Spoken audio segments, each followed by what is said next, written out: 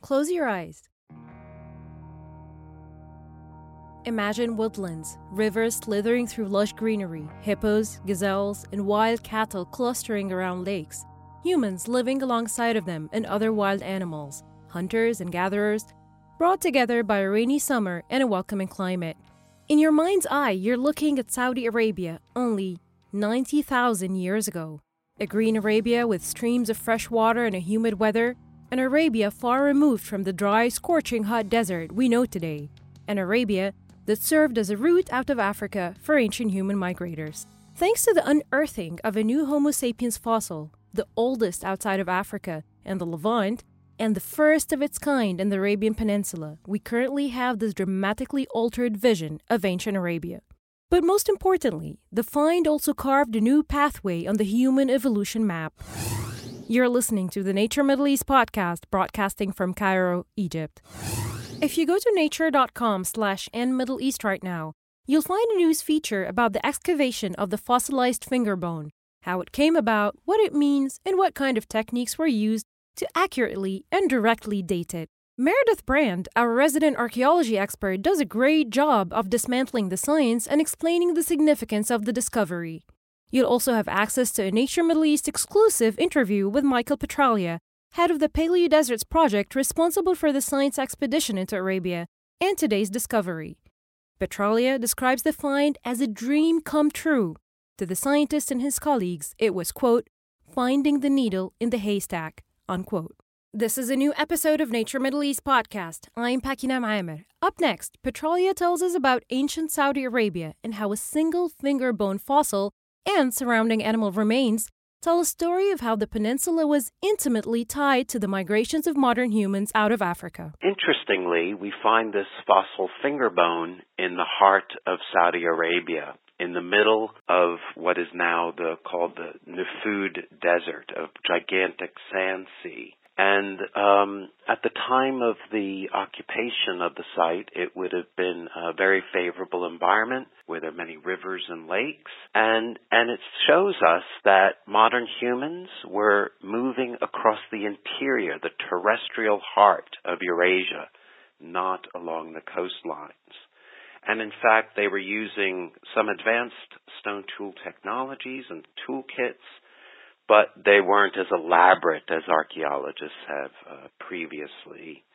So this find is not only important for Arabia because it's the first hominin or human find for Arabia itself, but it also has major implications with respect to how our species came out of Africa and the route and the pathways that they took out of Africa. For many, Saudi Arabia is not a place that one associates with human evolution maps or groundbreaking archaeological discoveries. So naturally, one wonders why the international team responsible for this find showed an interest in the peninsula to begin with.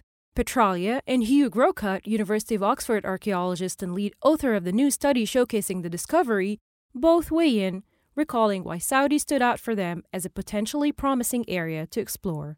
So the reason why we started our project in Arabia is because when it's a natural place to be working. In previous years, Arabia was closed off from doing this kind of work.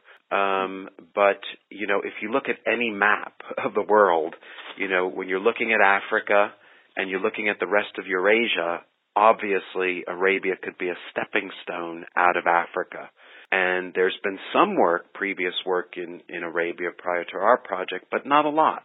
Europe is full of many, many projects happening, but Arabia is hardly covered at all. And so we would welcome many more projects happening in Arabia because it's not been part of the story of out of Africa. And with this find, I think it's now opened up that opportunity to be looking at an important and massive landmass that must have played a very critical role in movements out of Africa.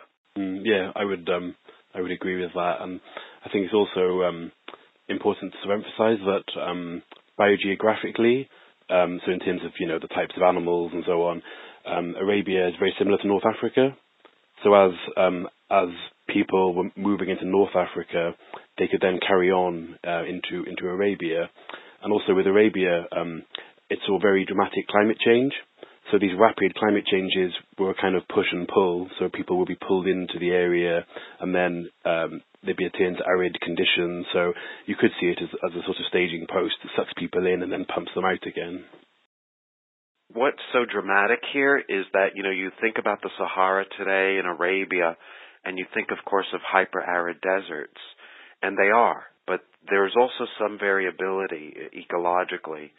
So there are parts of Arabia that are actually woodlands, and that's because they receive a lot more rainfall. But in the past, when there were favorable time periods, Sahara and Arabia were full of lakes and rivers. And so animals from sub-Saharan Africa, when the lakes and rivers appeared, they would have been pulled into the Sahara and also out of Africa as well. And of course, hunters and gatherers would have been following those animals. And so we currently have, from satellite imagery, about 10,000 paleolakes, ancient lakes in Arabia.